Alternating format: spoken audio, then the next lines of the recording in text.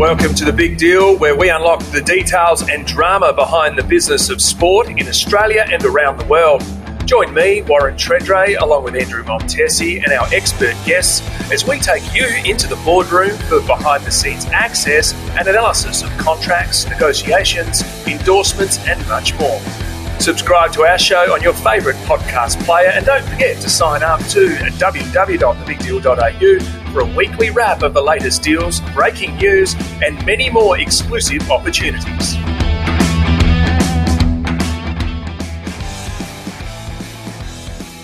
Hello everyone and welcome back to another episode of The Big Deal. I'm Jack Hudson, again filling in for Andrew Montesi, and as always joined by AFL champion Warren Tredrea. Traders, how are you? How are you, Jack? Brownlow farce or Brownlow beautiful? Which one was it? I must admit, it was the first time in a long time I actually sat down and watched the count. Yes, it did work in sitting in the lounge room with my son cracking it when Zach Butters didn't get votes when he had 28 and 5 and all the other bits and pieces that he had.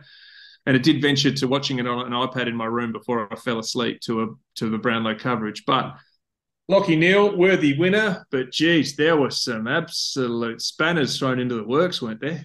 Was one of the more bizarre counts that I've ever seen. Yeah, Lachie Neale winning it, and pipping Marcus Bontempelli, who again is the bridesmaid in the Brownlow, which is unfortunate for him. But there were some real interesting vote choices. Errol Gulden in the final round had 42 and 2 in a losing team and got a vote. Only one vote. Jason Horne-Francis, the Port Adelaide player, clearly is eye-catching, and then even people tried to say, well, maybe it was Bergman. The umpires got mixed up, and Bergman didn't really have a huge influence in that game either. But he got 3 votes in the round 14 match with 13 disposals. So no one can say he didn't have a very good year, but sometimes the umpires have a clanger. And my understanding is over the journey, they've always had access to stats anyway. So I know that some media, I think John Ralph was saying now's time to give them the statistics. But I've pretty sure I've seen situations where they went inside the umpires doing the votes after a game and filming it on Brownlow coverage many years ago. But as you say, Eric Goulding was he's been a star for the Swannies. But you look at where things are at. You know, Connor Rozee, Zach Butters and Horne-Francis all took votes off each other. Lachie Neale, absolutely worthy winner. You know, he gets bucket loads of the footy, but even he had some games where he had 24 touches. Didn't get any coaches' votes, but he got 3. But that's what happens. You know, the umpires, their first job first and foremost, which I think they've struggled at anyway, is to do their job properly and umpire the match. So we can't expect them.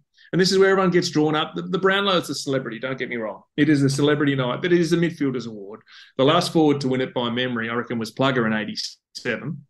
Mm-hmm. He drew with Johnny Platten at the time, I think, by memory. Correct. So that says, the last hybrid or different type of player was Adam Goods, I think, in 2005, where he sort of played as a ruckman, a running ruckman. Yep. Jimmy Steins and Scotty Wine before that, in 91 and 92 were the last ruckman I can think of. And the reality is it is a midfield award, and the umpires, whose sole job is to umpire the game, then get handed a slip and say, hey, who are your best players? Who was it? I'm telling you, I commentate footy every week for 5AA. Sometimes it's hard enough in some games to pick best players when you want a 3-2-1.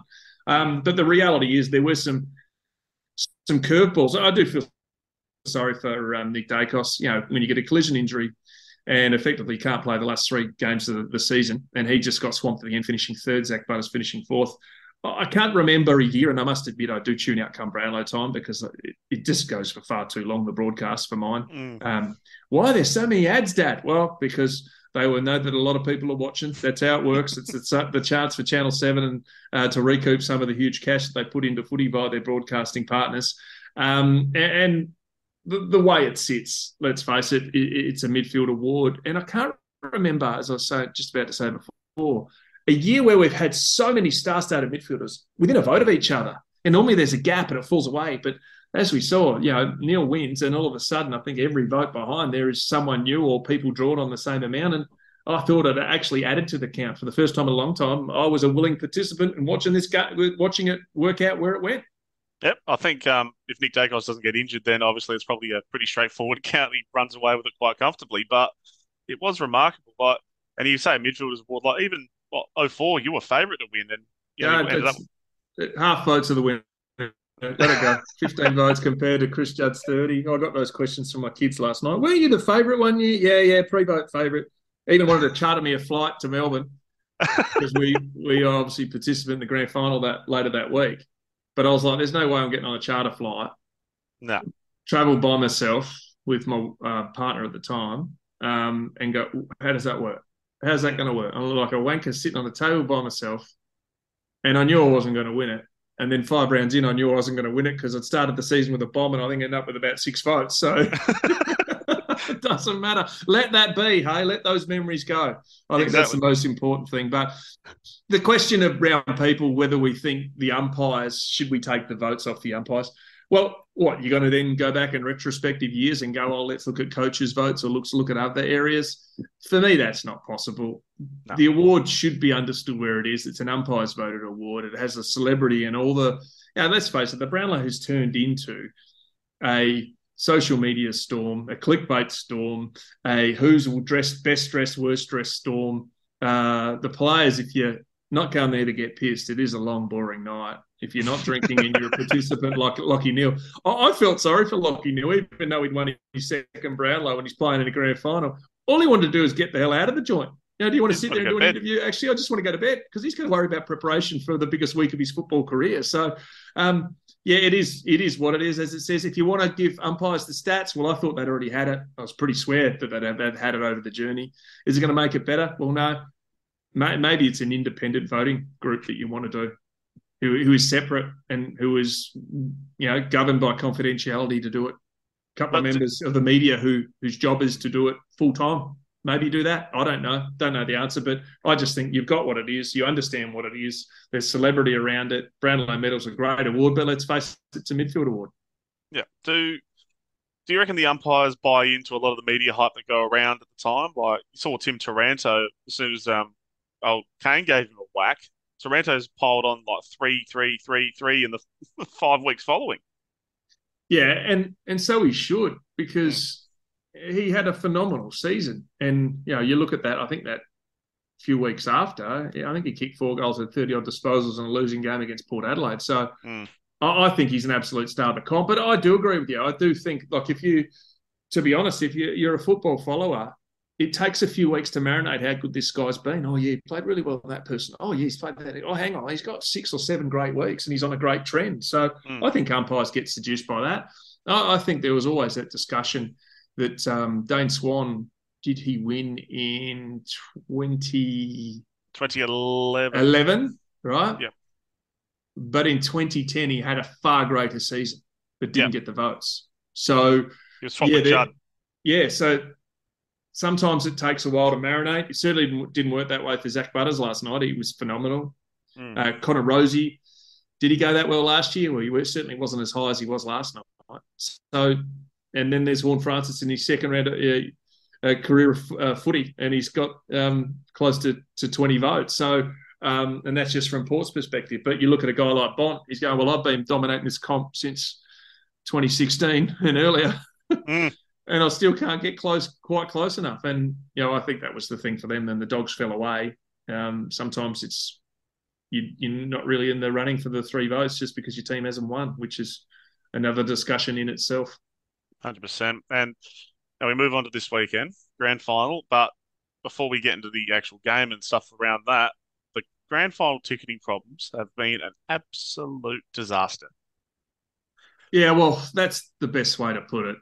It's been a disgrace for years, to be honest. Yeah. You even look through social media on Sunday and Monday. Oh, I've been direct debited the $600 or whatever I've got for my tickets, and people aren't getting their tickets. Like, how in the world can each club only get, participating clubs that is, 17,000 tickets each?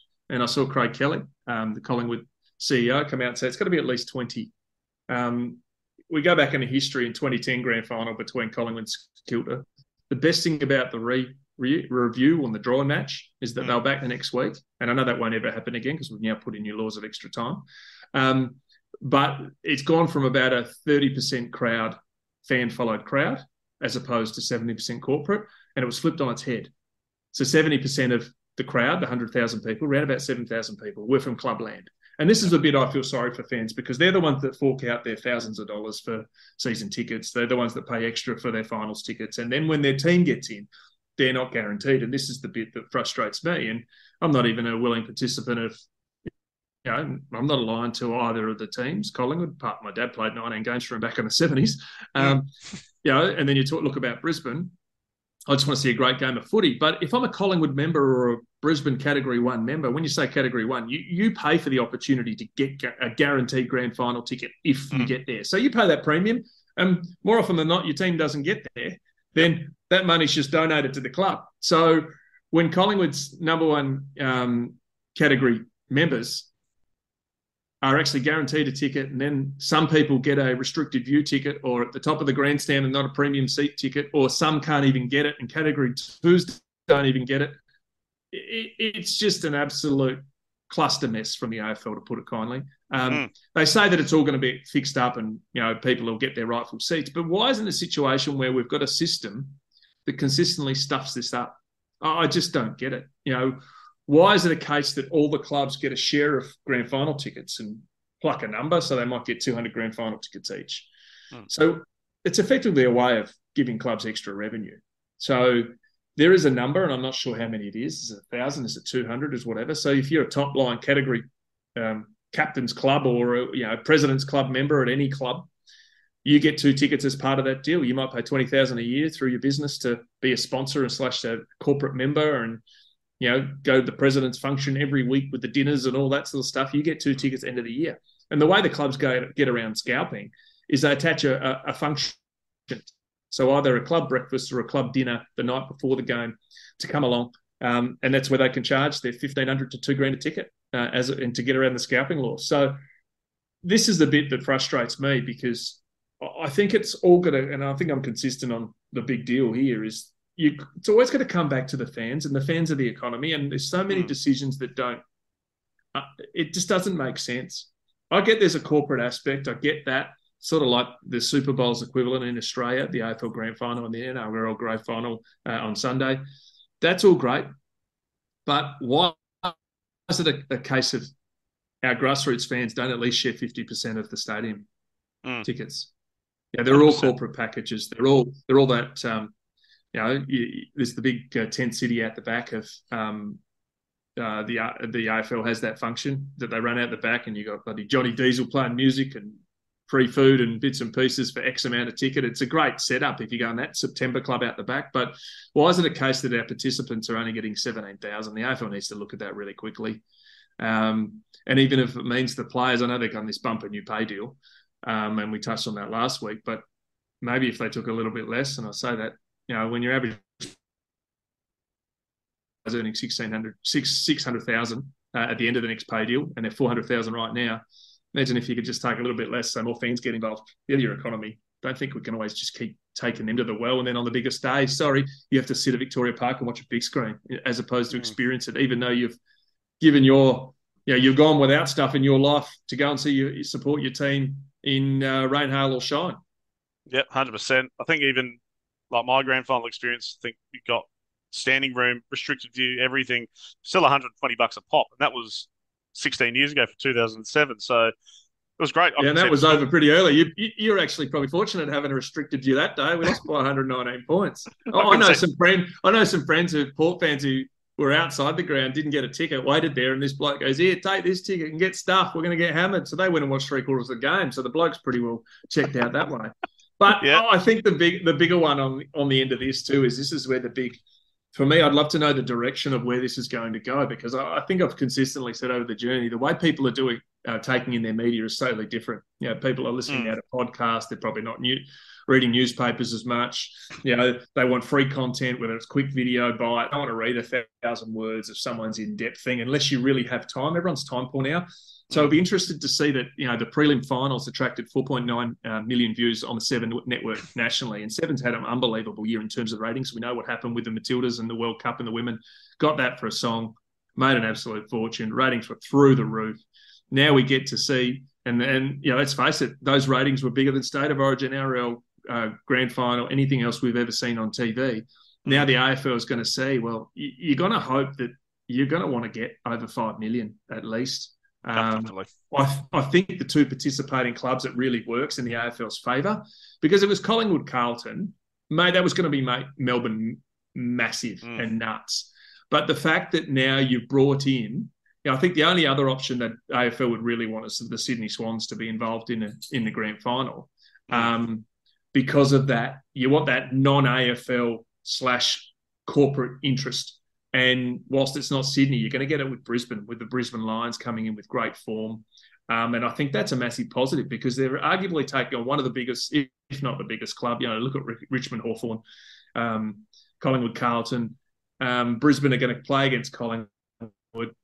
If you're in Victoria and you don't like Collingwood, you hate Collingwood, you're probably going for Brisbane. I think it's going to create a massive TV audience simply because you've got those two. You've got your big Melbourne club and you got your non-football state in terms of not historically a football state. And it's interesting too because Brisbane will be crazy. There'll be football coming out of their ears. They're also in the NRL. The Broncos in the NRL grand final on the Sunday afternoon or evening.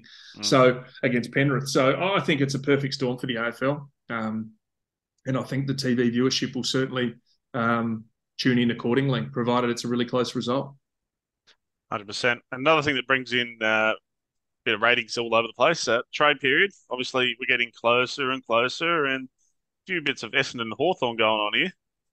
Yeah, well, Ben Mackay looks like he's picked the Bombers over Hawthorn. He's from North Melbourne. North Melbourne, we'll get to that soon, expecting a first-round pick in compensation. And Massimo D'Ambrosio, if that's how you say his name. Those names just throw me sometimes. It's always fun. Requested trade. And he was one of those mid-season pickups. Been offered a one-year deal, but he's wanting to go to Hawthorn. So, it's simmering along, and I just think this trade period's probably not going to be as interesting as previous years because you look at the big pillars. A lot of the big pillars are already sort of, unless we're going to get something come from left field. And let's face it, last year, no one knew Jason Horne-Francis was available from North Melbourne, the former number one pick from the previous year. So all of a sudden, that was a five-way club trade, and Riolo went missing, picks went everywhere, and everyone got compensated. It was crazy. So maybe there is some of that, but I suspect with this new salary cap space coming in with 10% cap next year, clubs will have room to move.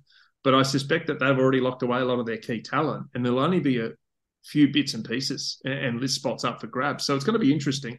The other one too is big reports out of the West. It was Waterman from the Eagles had declined their offer and looked to begin discussions with clubs including Fremantle, Essendon, Hawthorn, Adelaide over his AFL future. And he was actually pretty good, playing some good footy for the midway mark of the year. I think kicked 11 goals, 11 games as sort of one of their forward options with Jack Darling after a lot of their injuries. But last sort of Saturday, there was pretty much told, his management was told by the Eagles, well, this is your last offer, take it or leave it. They pretty much said, no thanks. And all of a sudden, by Sunday afternoon, he's agreed a new 2-year deal with the trigger for a third year of around 400,000 plus incentives. So for once, a player's held the club's bluff and realised how much he needs him. And, as we mentioned, he played 11 games for 11 goals this year, but including bags of 4 against GWS and Geelong. But the midway part of the year, didn't end up like it was. He was in hospital for an inflammatory, bowel disease, ulcerative colitis. Yeah. So even his dad, former Premiership Eagle, Chris Waterman, had criticised the club how they handled his medical. So looks like, the story broke that he's leaving. Last offer rejected it. All of a sudden, within 24 hours, he signed on a 2-year deal with an option for a third. So it looks like it's done pretty well. And the journo probably got all the information right, but it's just made to look like a bit of a fool, which is real unfortunate. And sometimes and I've seen it inside the club. Sometimes something's going down, and all of a sudden, what happened there? Oh, we just decided to change attack because the pressure was bad. Also got a little bit of a tickler info for you with Port Adelaide. I heard that Travis Boak, it's in his court, and I know there's a lot of info, but it'll be Port Adelaide or nothing. He's pretty much said that. My understanding is when he said that, there wasn't an offer on the table, but I suspect that the offer on the table is pretty much no guarantees, which previously has always been the case, but is a case that, hey, if you want to do this, be on your own merits, go away, prepare well. And as we know, Travis goes to the US every year and takes a lot of other players and teammates with him. Last year was Zach Batters and Connor Rosie. Well, that's a good omen because, and I think the year before it might have been Ollie Wines. So let's face it, it works pretty well. He goes off to the Red Bull Centre. My understanding is that Porter potentially might use that again. So that would suggest to me that Bogey is going to take up the 1-year deal. We're expecting a decision either late this week or next week. But if he's got an offer on the table, even if it's AFL minimum, He was still earning Take it. 300 or whatever grand. He's played, 16, 18 years of footy. He wouldn't be short of a dollar. And his option is he just wants to play on. And if he plays on, I think the guarantee would be no guarantee. If there's a young player playing as well as you are, you might not find yourself in the team and you could be playing Sample. But if you want to take that risk, play on. So I think I'm hearing that that's probably going to be the case more so than not. Yep, and a bloke who's probably desperate to get his chance dominated the VFL Grand Final last week. Sean Manor. Yes, well, this is unbelievable. He played for Werribee, and this is they lost to the Suns, Gold Coast Suns, in the VFL Grand Final, where they won by 19 points. But Manor became just one of the rare players. He won the best on-ground medal in the loss. Has his 28 disposals and 6 goals. Jeez. Playing it from a wing. He had 16 disposals and 4 goals to half-time. And if you talk about it, he's 25 years of age. He's been ignored at 2 different drafts. Don't be surprised if a team gives him a go. And maybe there's 2 ways of thinking.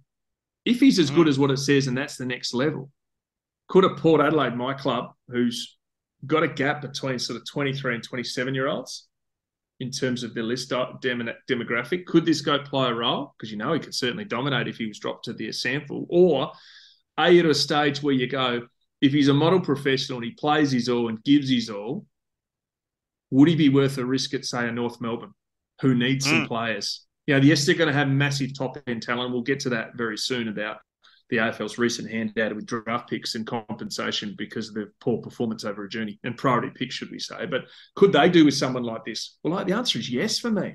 And what's the risk? You give him 1 year, you give him AFL minimum, goes into earning probably 20 grand a year playing VFL, maybe a little bit more, to 100,000, 150,000 on the list, and play for your life. And you know what? I think sometimes those guys who have that late start, Andrew Thompson comes to memory for me with St Kilda back in the day, dominated the VFL, couldn't get a go, and then all of a sudden gets a go and becomes a bloody good player at AFL level. Maybe he's that next guy. So, I think it's massive upside. 100%. You see players like James Podsiadler who hit the AFL and dominated straight away. So those are the sort of things. But you did mention North Melbourne, and this is something else. So the Kangaroos will receive a further 3 end-of-first-round draft pick compensations from the AFL for basically being pretty bad over the last 4 years, 17th, 18th, 18th, and 17th, which will make it 9 first-round picks in 3 years, and on top of the Ben Mackay compensation to come. Traders, this is there's been some strong comments. What are your thoughts? Yeah, I think it's debacle, and I think that 9th, 8 picks will be first 3 years, and then I think that's what North's expending, which would tip it to the 9th if they lose Mackay to Essendon, which is all expended because it's a massive deal what we're hearing. But I actually tuned into AFL 360 last night and I heard 2 smart people of the game, brutal people, good coaches, superstar coaches, and that was Ross Lyon and Chris Scott. And effectively, Chris Scott's quote was like, let the system operate without this blatant manipulation. And you can't disagree with that, because why is it a case that when you go through it the last 10 years, how many finals has North Melbourne won? 8. They played in 2 prelims under Brad Scott, his brother, many years ago. They went all in. Remember when they went and recruited really heavily? I think the Western Bulldogs, Sean Higgins left at the time. He went there. I think they even went in for Polek from Port Adelaide. They went pretty hard. Nick Dalsanto from St Kilda. They played in 2 prelims and were probably gone from being a team that fell into the 8 to playing deep into finals footy and didn't quite get over the line. But I think they probably overachieved in that journey. But why is it a case that now that this team is going to end up with, say, 9 first-round picks, and yes, losing their centre-half back, but he didn't exactly set the world on fire, Mackay, for him this year. But if we look at assistance packages over the journey, the Adelaide Crows were close to bottom after 2020, 3 years after playing off in a grand final, and probably, were the best team all that year, 2017, apart from Richmond's last little bit where they clipped them in the grand final. But the Crows didn't put their hands out for compensation, right? They knew that they'd shit the bed. They'd done it themselves, The Suns, they got a heap of compensation picks they had to trade, but they also got access to the Northern Territory Next Generation Academy. Well, isn't that the greatest leg up of all time that the AFL clubs haven't really had much to say about? Remember when we were crap, Port? Yep. My first few years in media, I was rewarding best players of blokes who tried their hardest, because that's how crap we were in terms of off the field financially struggling and on the field struggling, and that affects the other one, no doubt about that. You haven't got money off the field to invest in your program, your footy's going to struggle. The AFL at that stage were thinking about whether to take the licence off Paul. So North Melbourne, who's been crap, as you say, 17th, 18th, 18th, 17th the last 4 years. Right, it wasn't so long ago that everyone goes, oh, you've been crap, they're not competitive. Well, that's partly their own doing. Remember when David Noble come in as senior coach? They cut the crap out of it. They flicked on senior players who could make them more competitive over the journey whilst they do it. And no one can knock them for trying to create space for the young kids. But there's a reason why Zeeble was played on for longer. There's a reason why Cunnington's played on for longer. They've been very good players, but they've also been warriors and good servants. And any team you go through the journey, even when Hawthorn, early days under Alistair Clarkson, Richie Vandenberg was their skipper. He'd replaced Shane Crawford. They set a standard where the standards were the minimum, because those young guys that were coming through were Franklin, were Rioli, were Roughhead, were Lewis, those guys. And all of a sudden, young Hodge as well. A couple of years later, they're premiership teams, but don't ever underestimate those professionals that stayed around, did the heavy lifting, played hard and made it competitive, and had some senior bodies around young kids. For me, North Melbourne cut it way too skinny, and they've got what's worked out. But why is it in a case where we're sitting back and going, oh, yeah, they now deserve 9 first-round picks? No. What crap. And I know those picks are end of first-round picks. We'll slip into the second round. Well, what's the fine line? Because father-sons will push it out further and Generation Academies go out further. But, yeah, the advantage that the Suns are going to get, and as Damien Hardwick says, a new sort of set of toys on Christmas Day, he's real. He looked corny, but he's real. That is a genuine option. And I have to agree with Chris Scott and Lyon. There is a system. Let the system operate. When they're talking about this blatant manipulation, we have a system in place. It's very different to soccer, right? If your team finishes bottom, you get the first pick. Yes, you can trade all around that, right? So the crappier you are, the more you get rewarded. And on the other side too, unlike soccer, right, worldwide soccer, they have a thing called the Bosman free transfer. Jack, if you had a 4-year deal, your 4 years deal's coming out, you got 6 months to go. If you haven't been recontracted by your club, you can still keep negotiating with them, but you're open to negotiate to any club in the world with 6 months to go. And at the end of that year, and like in AFL's year, end of October, your contract runs out. You are free to go to any club you want without compensation. We still don't even have that here. So we've got the greatest control of governance by the AFL, and I understand what they do. They don't want the rich to pick apart the poor, because that's what professional soccer looks like. You can double someone's wages if you don't have to pay a transfer fee. But talk about restriction of trade. That's exactly what the AFL's got. And there's every means for North Melbourne not to shed players, and still they're going to reward them with it. I don't like it one bit. No, and even you mentioned Port, obviously. Like, we were amongst the Gold Coast and GWS era. So when we finished second bottom, we didn't have till pick 6 that year. Yeah. That's without even trading out graphics. And look at what happened to Melbourne. Melbourne got Scully into Trengove. They were thrown to the Wolves. Jack Watts was thrown to the Wolves as a number 1 pick the previous year. Some of those didn't work out. Scully goes on huge money to GWS and turns into a great player. Jack Trengove, named skipper, had heaps of foot injuries and problems, so we'll never know how good he was going to be. It's a difficult situation, but I think we need to take a breath before handing out all these picks. It just makes no sense whatsoever. And you mentioned as well about the senior players. Like, you did that you were there towards the end of your career. Like, you had a lot of young, tall forwards coming through. Like, is that sort of thing that you expect the senior players to do? Yeah. It was part of your job. I remember Brendan Lade, who was effectively an unofficial ruck coach.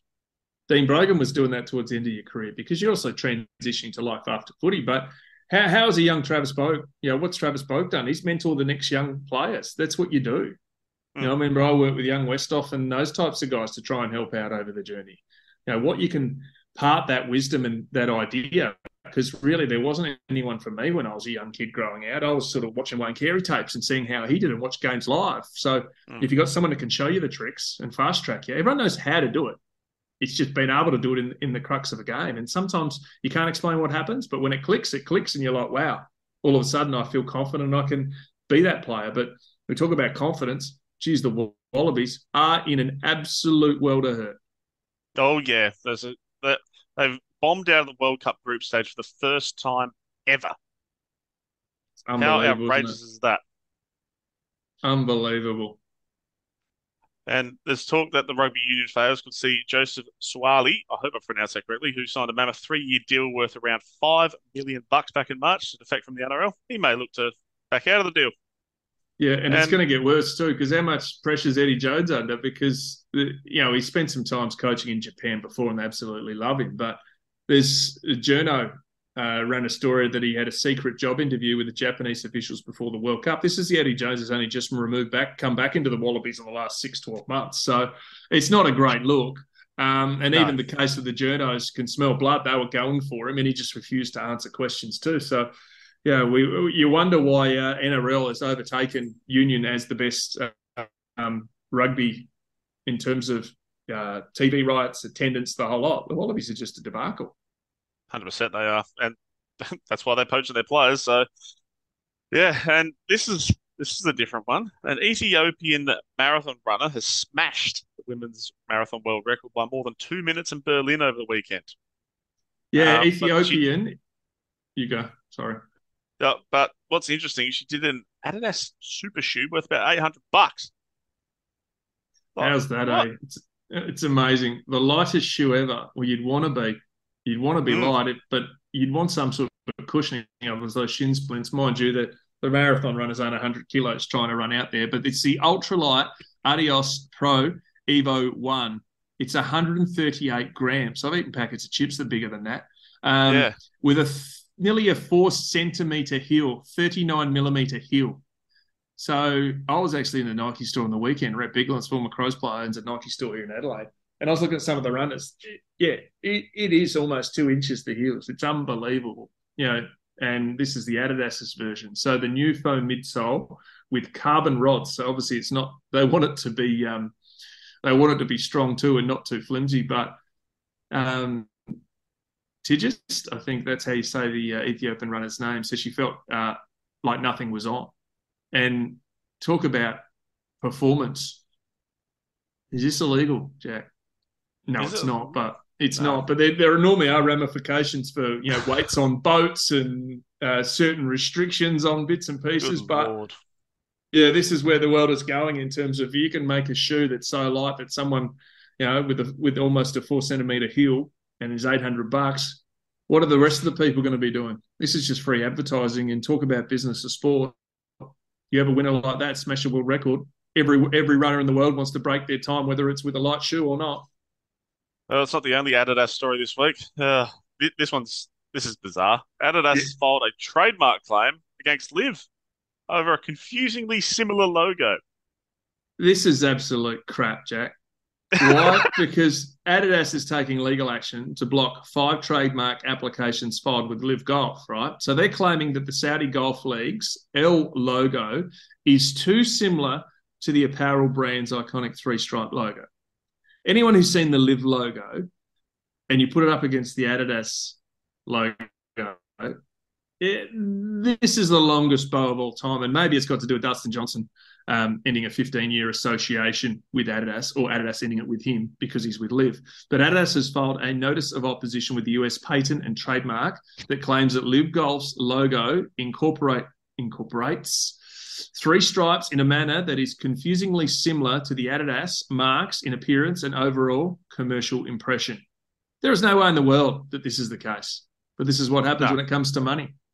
Yeah, and I think PR. confusing is this. That is utterly bizarre. Honestly, I don't get it. I don't think they're going to win that, Treaders. No, I don't think. I think that's just a marketing exercise, if you ask me. But if we talk about the off-season of moving on Daniel Ricciardo and putting in Oscar Piastri for the first time, well, he got his first podium. And I have to say, to put in the young Victorian Piastri into the chair or into the seat at McLaren, even though I think word is that cost them about $18 million to move Ricciardo out in his final year. Piastri's been nothing short of a sensation. On Wednesday, he re-signed with the team on a bumper new deal until the end of 2026. People are likening him to the abilities of Schumacher and Alonso, what's that? I think that's 9 championships between those two. He qualified on the front row of the Grand Prix for the first time in his career, just the 5th Aussie to do so, and on Sunday took first steps onto the podium and finish the first rookie to finish inside the top 3 in more than 6 years. So talk about a superstar. I know Mark Webber, the former Australian F1 driver, and came very close many years ago to Vettel in winning a championship. I think he's his manager. So not bad start for only 16 races and what would assume to be a massive bumper contract where it probably almost doubled. 100%. No, he's going very well. Speaking of blokes that are going well in terms of financially, NBA. Damian Lillard, though, has still not been able to get his move out of Portland. Yeah, he wants to get to Miami. Now Chicago and Toronto are into the mix, so stay tuned on that one. Giannis Antetokounmpo has said he wants to be a Milwaukee Buck, but more importantly, I want to be a winner, which is code for I want to stay here, but make the team better around me, please. He says, I want to win. I have to do whatever it takes to win. And if there is a better situation for me to win the Larry O'Brien, I'll have to take that better situation. So effectively, he's saying, if you don't front office, if you don't reinforce us and put a championship team around me, I've already won one title, I want to win more. If not, I'll take up my options. But Antetokounmpo is eligible for an extension, which will be a Supermax extension, as they always say, with players of his calibre on September 22nd, so that's just kicked over, with Milwaukee in a position to offer him the maximum, and that max he can get is a 3-year deal, 173 million US. So that's Aussie 270 million. For the 3 years, which is quite unbelievable in that point of his career, and he's probably got another 10 years to play. Not bad in the slightest, eh? Sticking in the US, cricket in the US is really pushing Treaders. What's going on here? Well, we know that they started their own 2020 lineup. Also, the big push for cricket in the US continues with the ICC naming New York City, Miami, and Dallas as venues for the upcoming T20 World Cup in 2024. So this tournament's held in the West Indies. And as we know now, it's also going to include the US, which this is amazing. I think if there was a frontier that wasn't going to be buying cricket, I was fair to say it was going to be the United States. But let's face it, they've pushed it to be a part of the 2028 LA Olympics. US Major League Cricket comp has launched after raising 120 million US in funding, and they're going to have games from the ICC World Cup. Then people are going to start to take notice of cricket. Yes, is it going to be versus NFL or NBA or NHL or Major League Baseball? No. But their market is so big with about 300 million people, then even if you get 10% of that audience, then that is going to be even bigger than what Australia's watching at. So there's some relative comparisons for you, even if it becomes a niche. And as we spoke to on this podcast, an expert many months ago, they're effectively saying a lot of the sports are booming out of this world because now for the first time ever, they can bet. They're 20 years behind us, the Australian betting market on sport. So America's now go to the races. Even ESPN started their own betting company because they're facing some struggles in terms of balancing the book. So this is where the bits and pieces are going crazy, and even deals like this. You know, we know that the WWE is it's coming to Perth. I know this is your go. Not really my go. It's more your go. What's the latest, Jack? Yeah, so confirmed last week the WWE will be hosting its premium live event Elimination Chamber. So it'll be the first time down under since their Super Showdown show quite a few years ago. It's pre-COVID. And there's rumours about some stars. The Undertaker, rumoured to be doing the sort of show, so that'll be huge. And The Rock, who's also rumoured to be at next year's WrestleMania to be involved with Roman Reigns, could be also at the event, which will be kind of nuts. I'm pretty sure there was a cheeky rumor about John Cena as well. So there's stars everywhere. But yeah, very exciting. So I'm going to try and get my tickets for Perth, if I'm honest. So you're actually going to go to this? Yeah, I'll 100% go. Oh, mate. God help that other world. I can't cop it. I used to watch it in the middle of the day, halfway between, many years ago, playing footy between between main session and weights in the afternoon. It was either Oprah, golf, or WWE, and I watched a bit of WWE, but the fact that they've come together with UFC, all the other sports, it just suggests that UFC, it's, you know, so Vince McMahon is in business with Dana White. Yep. Not very the same, are they? Definitely real cage fighting as opposed to acting fighting. Yeah. Scripted cage fighting. You reckon scripted cage fighting, do you? Oh, there's some cage fighting involved. No, not UFC. I'm talking about the WWE, mate. So they'll get into the octagon with a couple of chairs, you reckon, and throw some desks over people's heads. Hey, look, I'd pay to watch it. I'd pay to watch it. Very entertaining. That's what makes the world go round. We're all very, very different. Yep, and I think that's probably the best way to wrap it up, Treaders. Thanks for joining us again. As per usual, like, share, and comment, and see you next time.